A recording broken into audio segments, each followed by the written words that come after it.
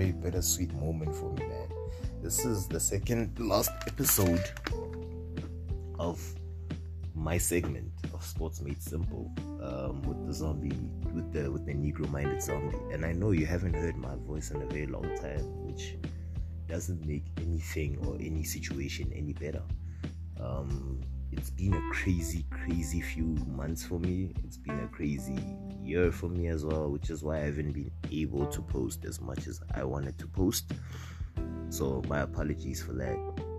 Anyway, thank you so much for the constant support, for the constant streaming, for the engagements. Shout out to the people I managed to interview during my tenure as the member of the Zombie Tribe in my capacity as a sports podcaster. I would like to send a shout out to the rest of the zombies, to Eugene, to Sizwe, to Mpilwe, to Quabs, for the constant support, for the constant encouragement, for everything, Shout out to my fans that I gained, even if it was one fan. Shout out to the people out there, whether you're not South African or not. Shout out to everybody who was supporting me, who helped me, develop content, who helped me become a better writer, podcaster in the future, maybe. Just wanted to say thank you to everybody for this opportunity and this, I'm always grateful. I don't even know what to say. I'm out of words. I'm so out of words. I haven't been as contributory as I was supposed to be, but it is what it is. Thank you so much for everything, to the tribe, to the people of the world who are listening to it. In the words of the South African people, is danko means thank you. Danko bafowethu. Yeah. So now that I'm done with the cute emotional stuff, let's get to the real show. I don't even know where to start. It has been one of the craziest years as well, once again, in terms of sport, because it's our second year living through the pandemic. The pandemic was declared a pandemic between December and January. So it is marking the second year into the actual pandemic. We are seeing a lot more people vaccinate. Some people aren't vaccinated, and that's still very tense, because vaccination is still at the moment the most effective tool of preventing the onset of severe infection. Whether the conspiracy theorists on Twitter agrees with it or not, the science proves it. The science has been proving it for 100 years, and it's still going to prove it. I think the anger comes with people saying that it is mRNA. So I think the element of the fact that there's some sort of genetic name or coding inside the naming of the thing makes it very skeptical, of which is not true, because mRNA and DNA don't work in the same way. RNA is a different kind of genetic material, which is much more multiversed and much more, versatile in comparison to DNA. So yeah, you just gotta do what you gotta do. We've proven it. Look at Joshua Kimmich. Joshua Kimmich plays for a team that is known to produce engines, so very hardworking, industrious players who have a high level of stamina and capacity to run a game from beyond 90 minutes. And for you to be able to do that, you need a pair of lungs. For guys who played FIFA for a very long time, if you remember during the 2011-2014 era, where they were the specialty badges, when they were introducing specialties to football players in the game, so there was this badge on the game called engine. So it had a pair of lungs. So when they talk about an engine in football, I think of that logo, And Joshua Kimmich played himself by not vaccinating. He's one of the more famous anti-vaxxers in the world. As if niggas or people haven't been vaccinated against other much more supposedly dangerous and infectious diseases. Because all diseases are dangerous when we look at it, essentially, anyway. So It's crazy when we look at it that way. Furthermore, he's now supposedly experiencing moderate to, I think, severe symptoms.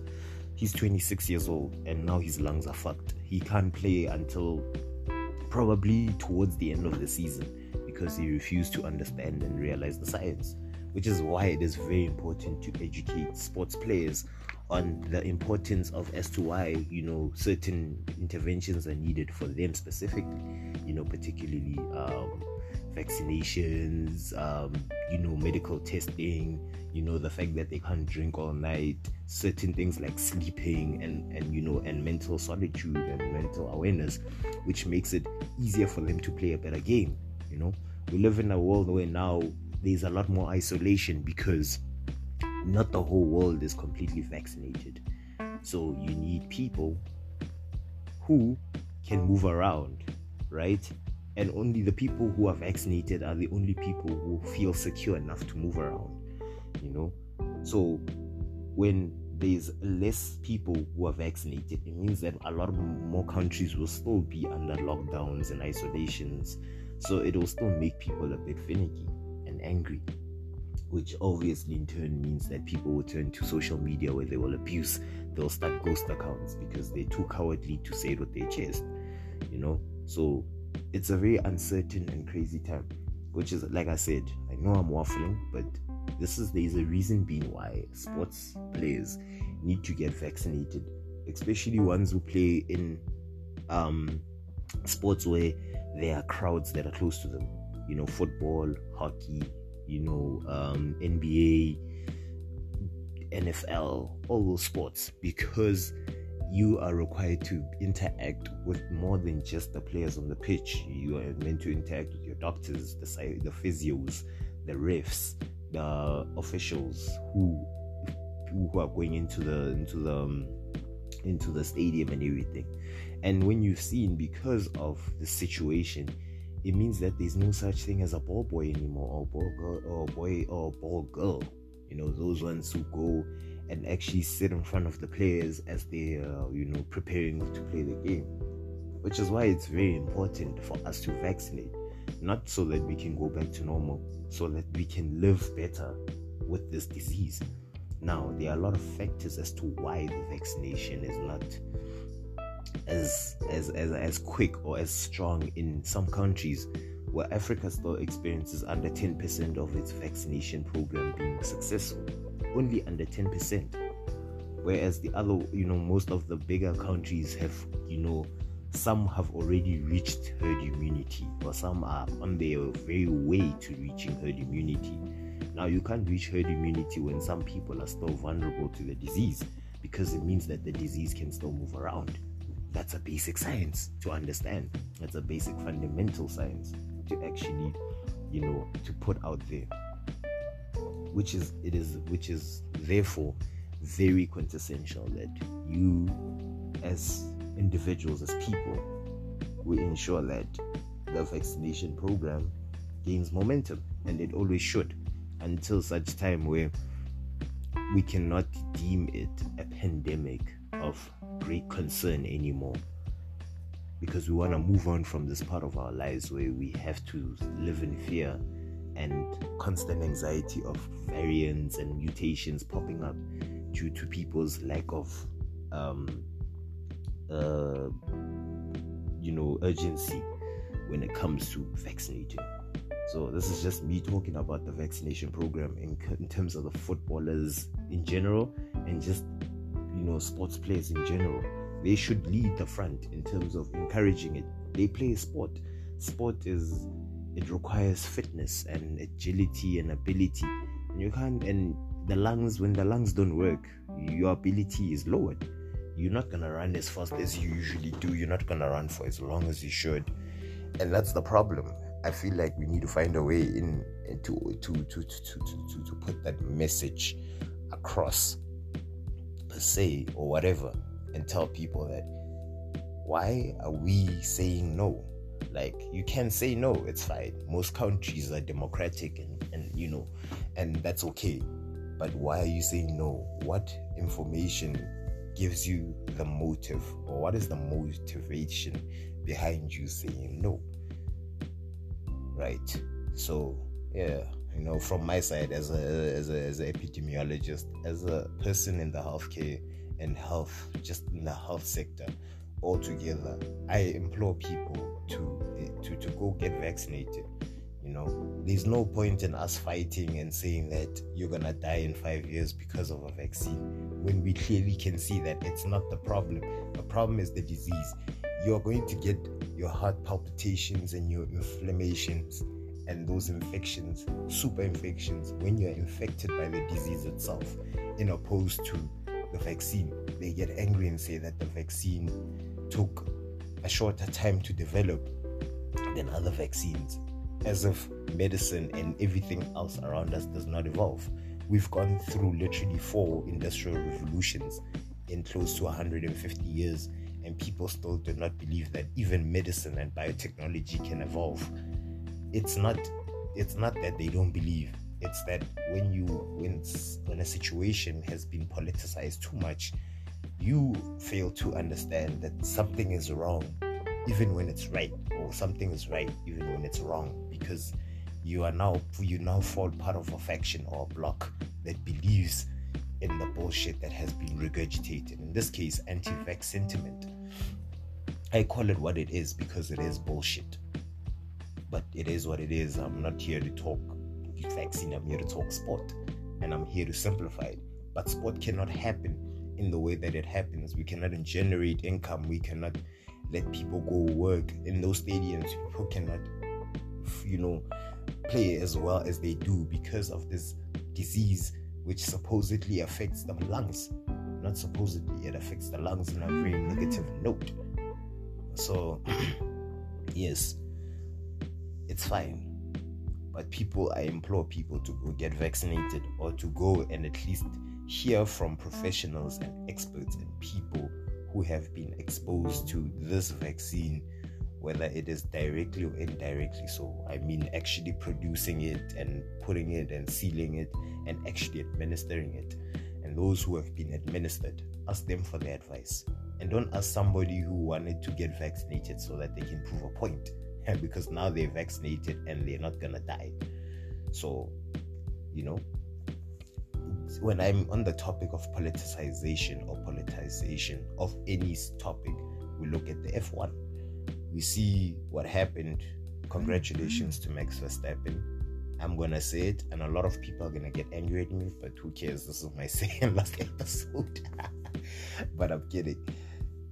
The second last episode, and I'm gonna say it once and I've said it again. Congratulations to Max Verstappen.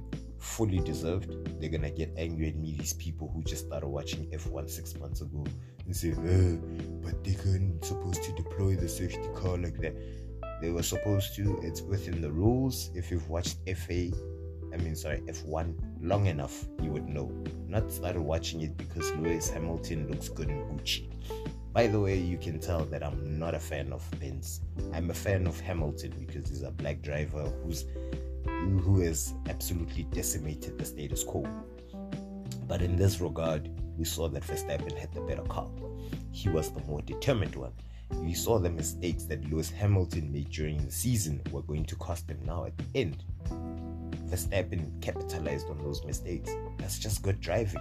It's not any conspiracy that the world is against black people, because not everything is about race. And I'm serious, man. You're hearing it from a conscious motherfucker. Not everything is about race. There's other factors like class and whatever, and gender, and and all other antagonisms that limit our development as black people. We can't limit our arguments and our thinking to just race. We can't always try and constantly play the victim as black people. I know that Lewis Hamilton was angry. Obviously he would be angry because he's a competitive person. He is a sports player, or he's a driver.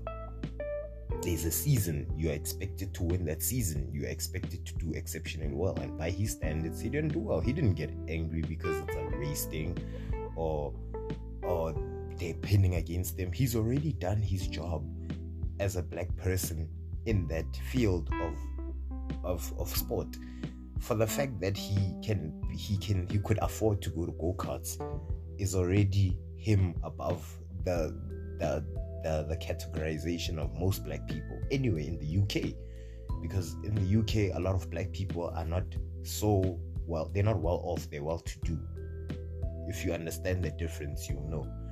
So a lot of people got angry thinking that there's this attack on our race, and that was not the case. It's a yes, I admit that some of the rules were bent. I think maybe it's because Verstappen looks like he's a crybaby himself. I'm not also a Verstappen fan, I'm a Ferrari fan, and I'm so happy with the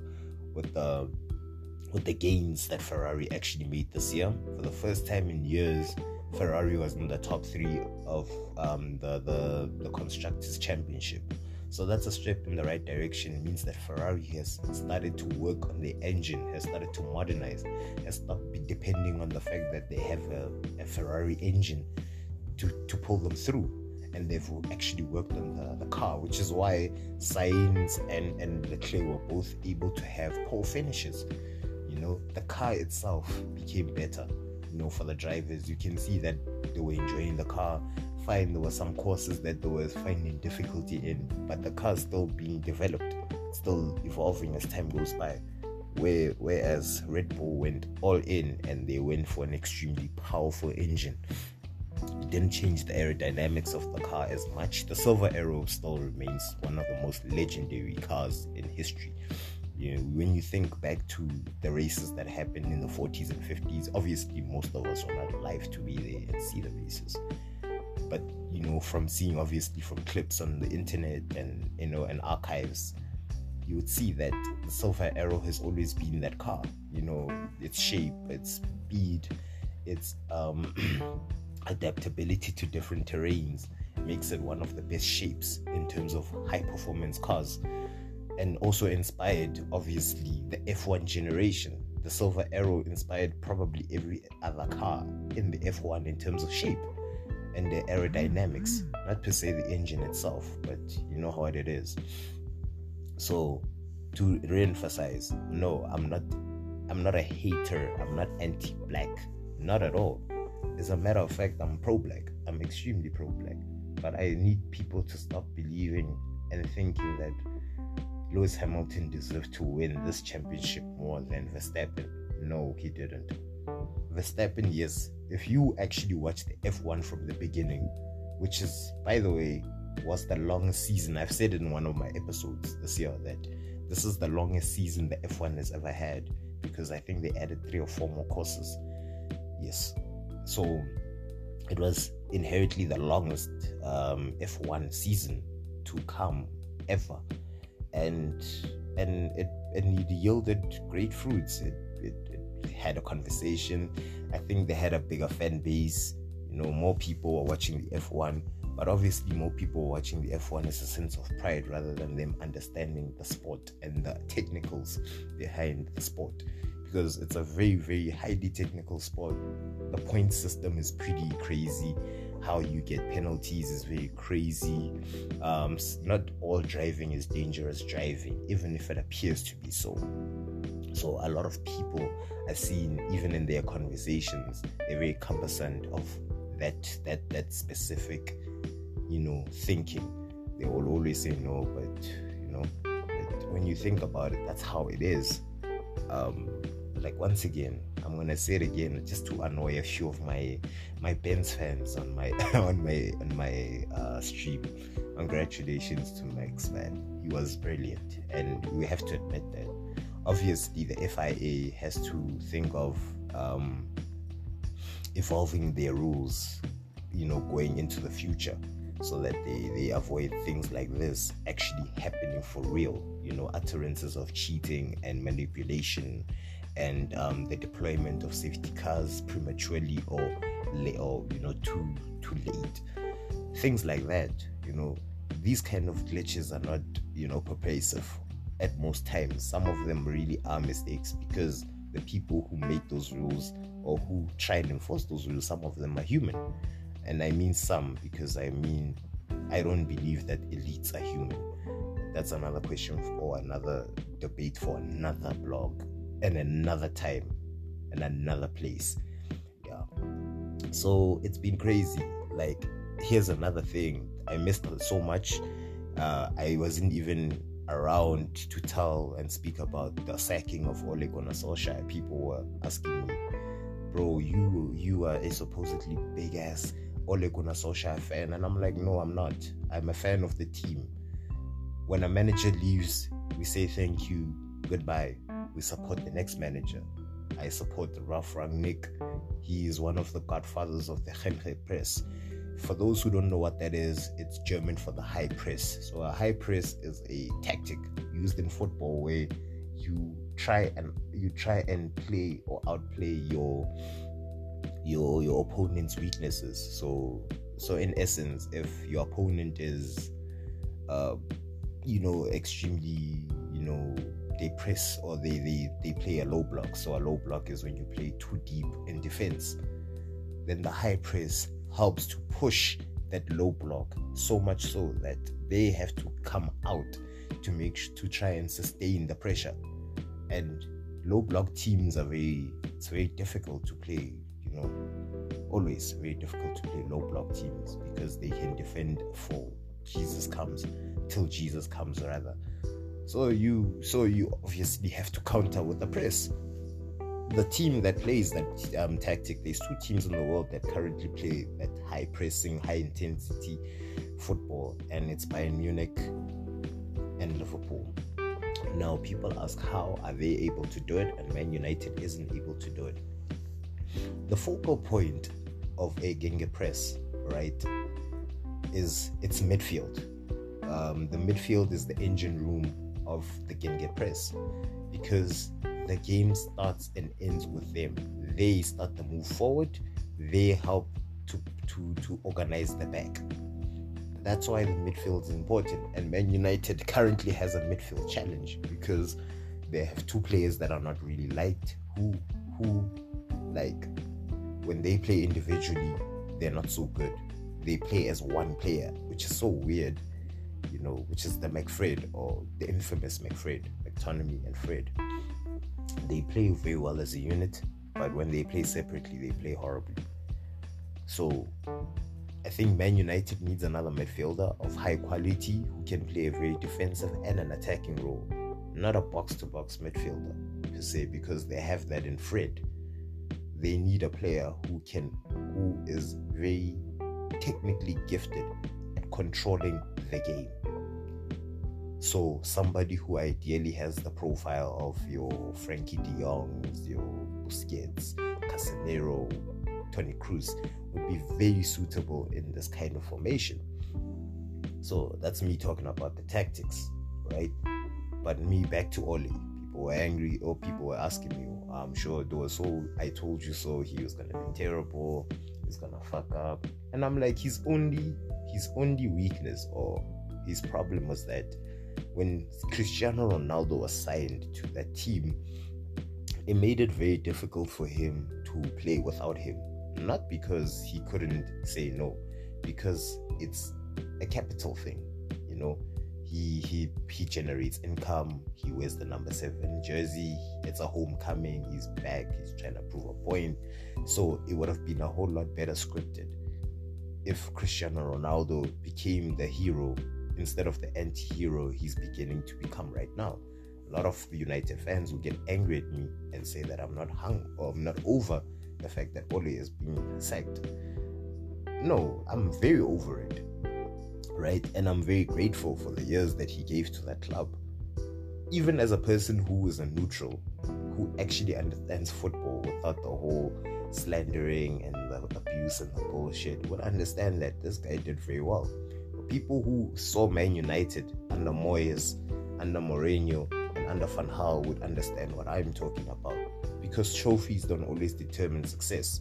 You can win trophies today and then for more than 50 years win nothing again. Liverpool won a trophy during a pandemic. They won the Premier League. They have their best team right now in the era. Even Chelsea, but they're not first on the table. What trophy is that winning? They'll tell you about the trophies that they won, but that's history now. we're talking about right now. Man City seems like they're going to run away with the league again, and they don't even have a striker, which tells you all you need to know about how much catching up teams like Man United have to do. You have to catch up to a City that has now completely dominated and decimated the domination that Man United had in Manchester.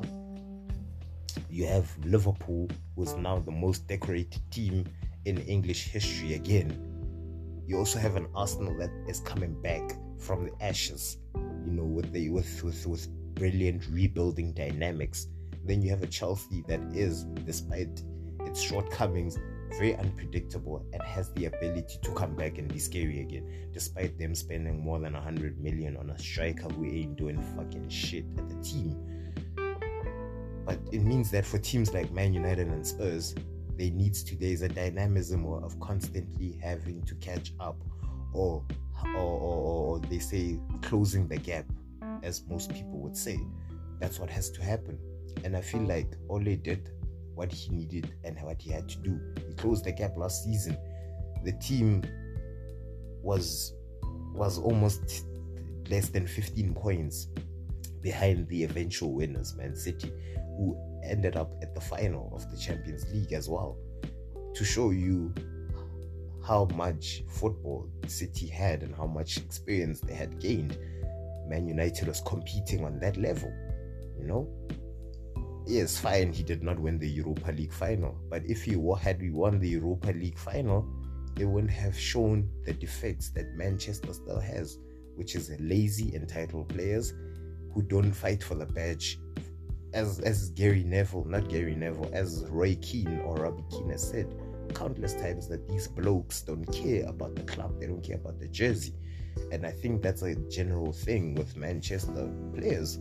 They just play for the fact that it's a big club, it's a commercially successful club, and not necessarily its history, its beautiful history of comebacks, of winning against all odds, 99, 2008, all those kind of situations that people don't realize is part of the DNA of the team. People get angry every time we mention DNA, but clubs, to be as big as they are, they have a sense of identity. You can't tell me that you're a big club and you don't have an identity.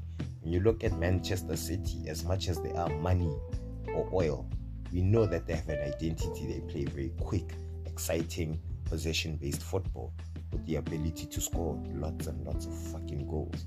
That's what we know about City. We know that Liverpool is a high-pressing team that is relentless on attack and defense. We know that Chelsea is one of the most defensively sound units in football, in English league history. We know that Tottenham Hotspur is a team that has always constantly been on the come up, but has very exciting players. Arsenal has always been a team that knows how to keep possession and knows how to retain it. That's their style of play.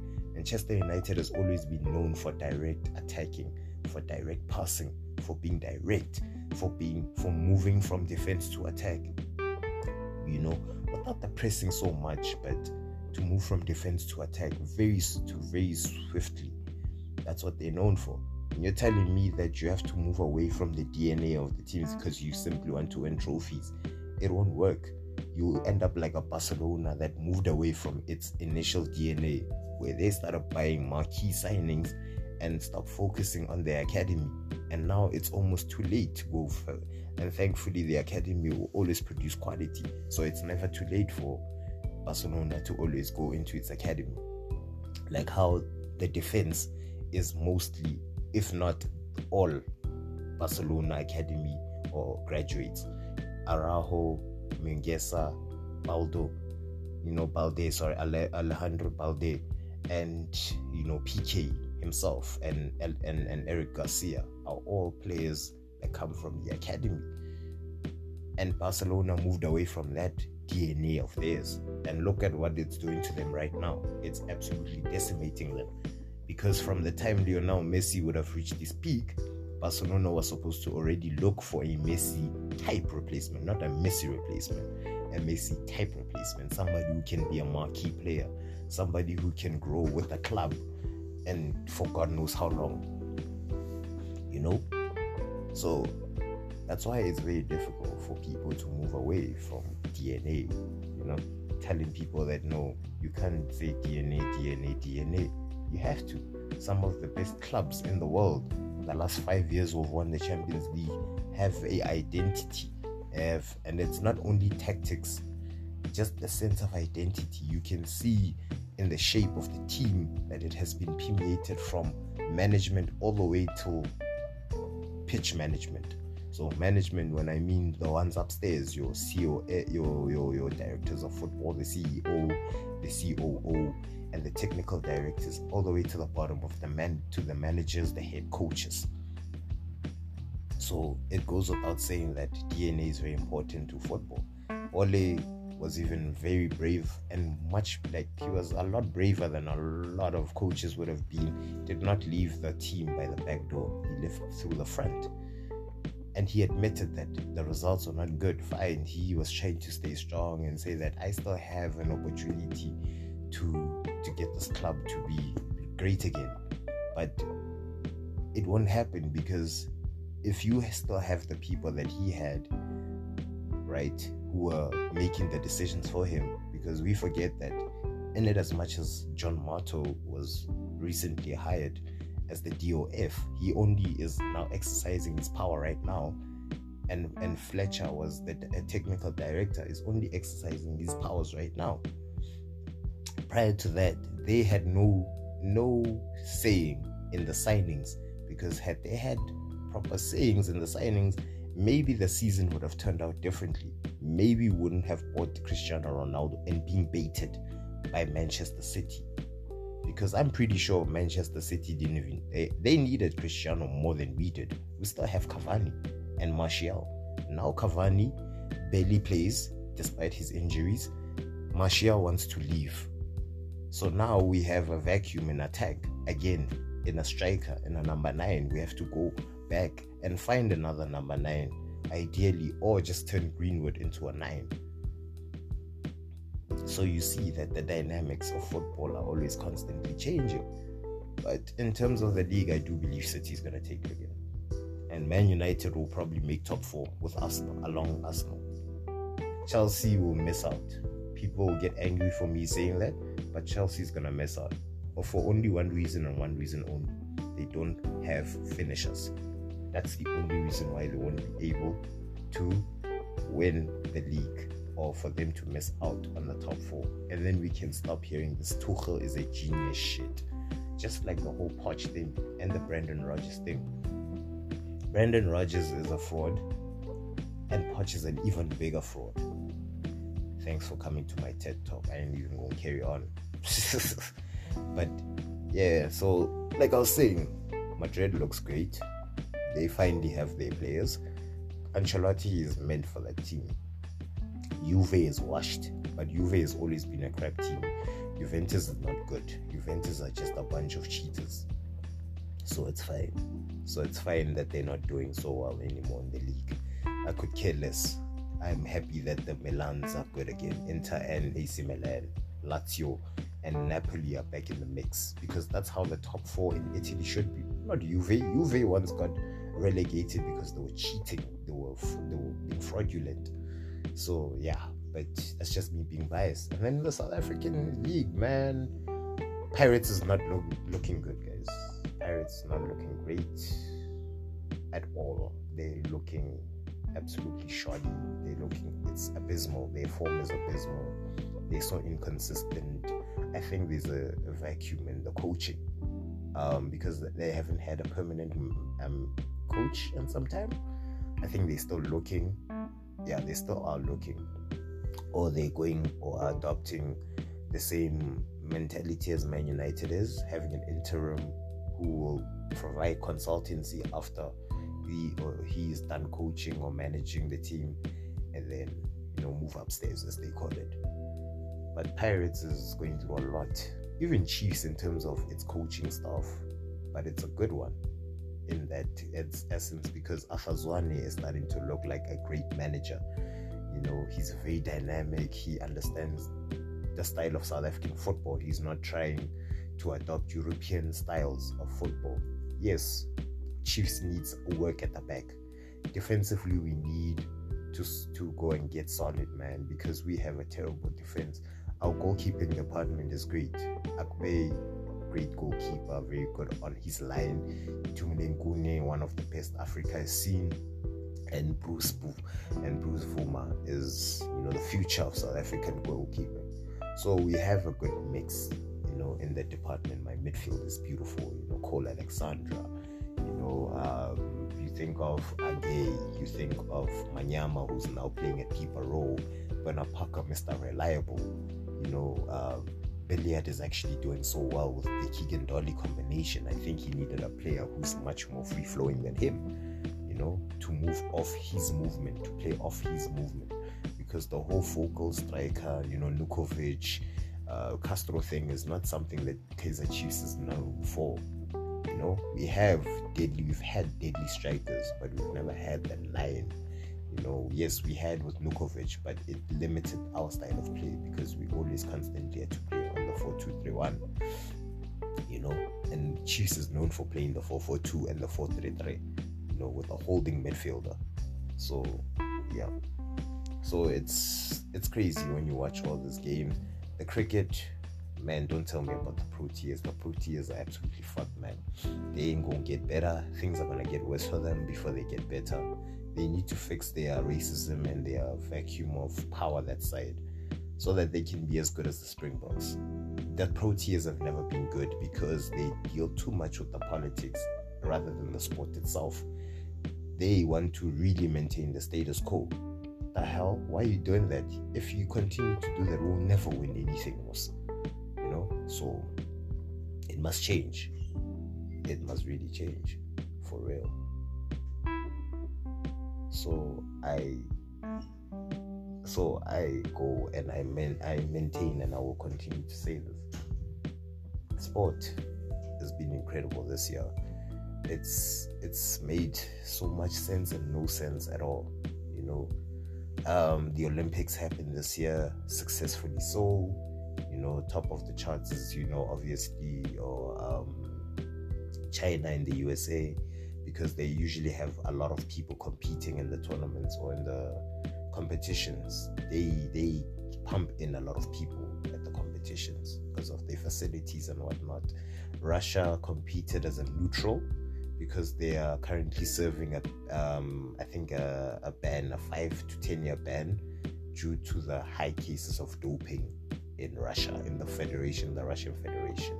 So they are known, or they're named as ROA. I don't know if people noticed that, with the white flag that has the Olympic rings in it to show neutrality. They will compete as individual athletes, but are not allowed to serve the country because the country was, effectively banned. Even if they went to go appeal, and the appeal was lost because of the extent in which the doping had happened. Crazy, right? So, and the Winter Olympics also happened. I think they happen, or they are about to happen, because I know they're going to happen in Beijing.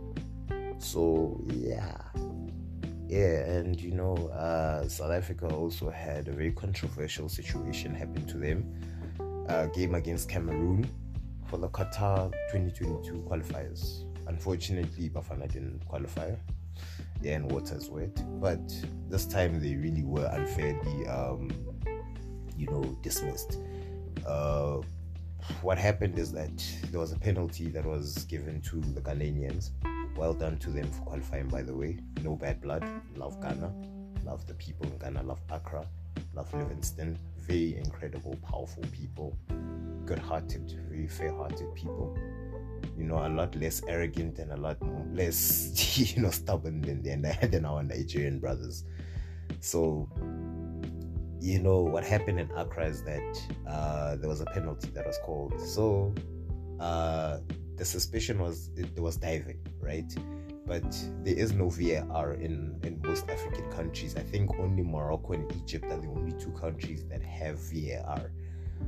So what happened is he fell to the ground, and then he was given a penalty, scored, and that was the winning goal. So obviously, I think the discouragement came from Bafana Bafana that, we are competing, but we all know that the game has been bought. So they went to appeal to the FIFA, right? And FIFA threw that appeal out. Even if we can see that there are grounds to actually doing the appeal, because one of the grounds, it's so simple, is that this is a international level tournament, and there's no VAR or no goal line technology present, right? We are asking for a replay in a country that is neutral, so a country that has VAR and goal line. That's Egypt. To us to play in Cairo, it's neutral, the cases are low, so that we can have a much fairer game, because there was nothing fair about that kind of game. There were more than 60 mistakes that were errors, and those errors were very pervasive. It was on purpose.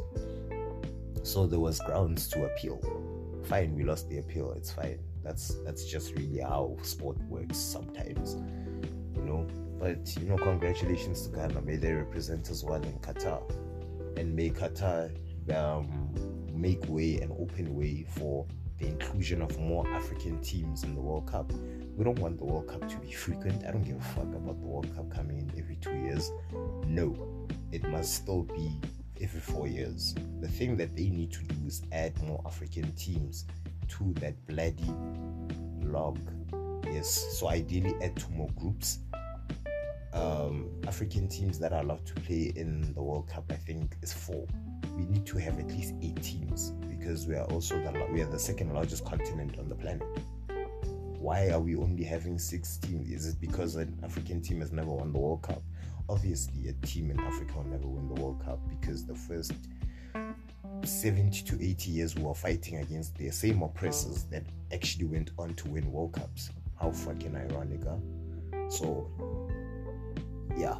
So, when it comes to the shape and how football should work, that's how we should change it. That's how it should be shaped.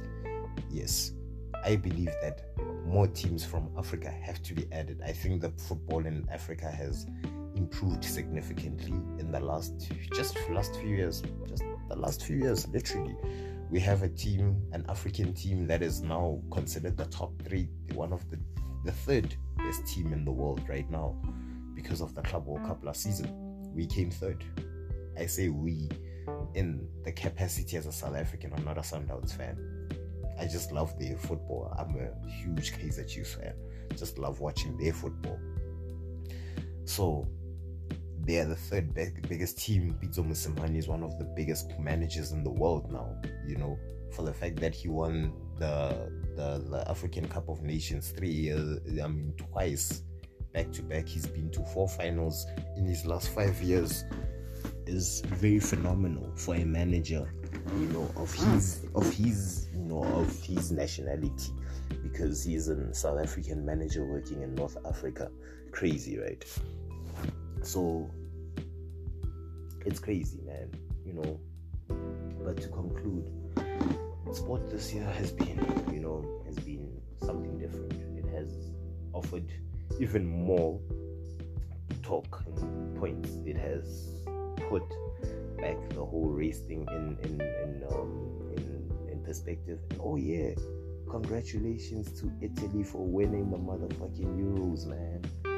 I said it earlier on in the previous episode, but I'm still happy that Italy won it and not England. Fuck England, they don't deserve to win anything. They have a terrible manager.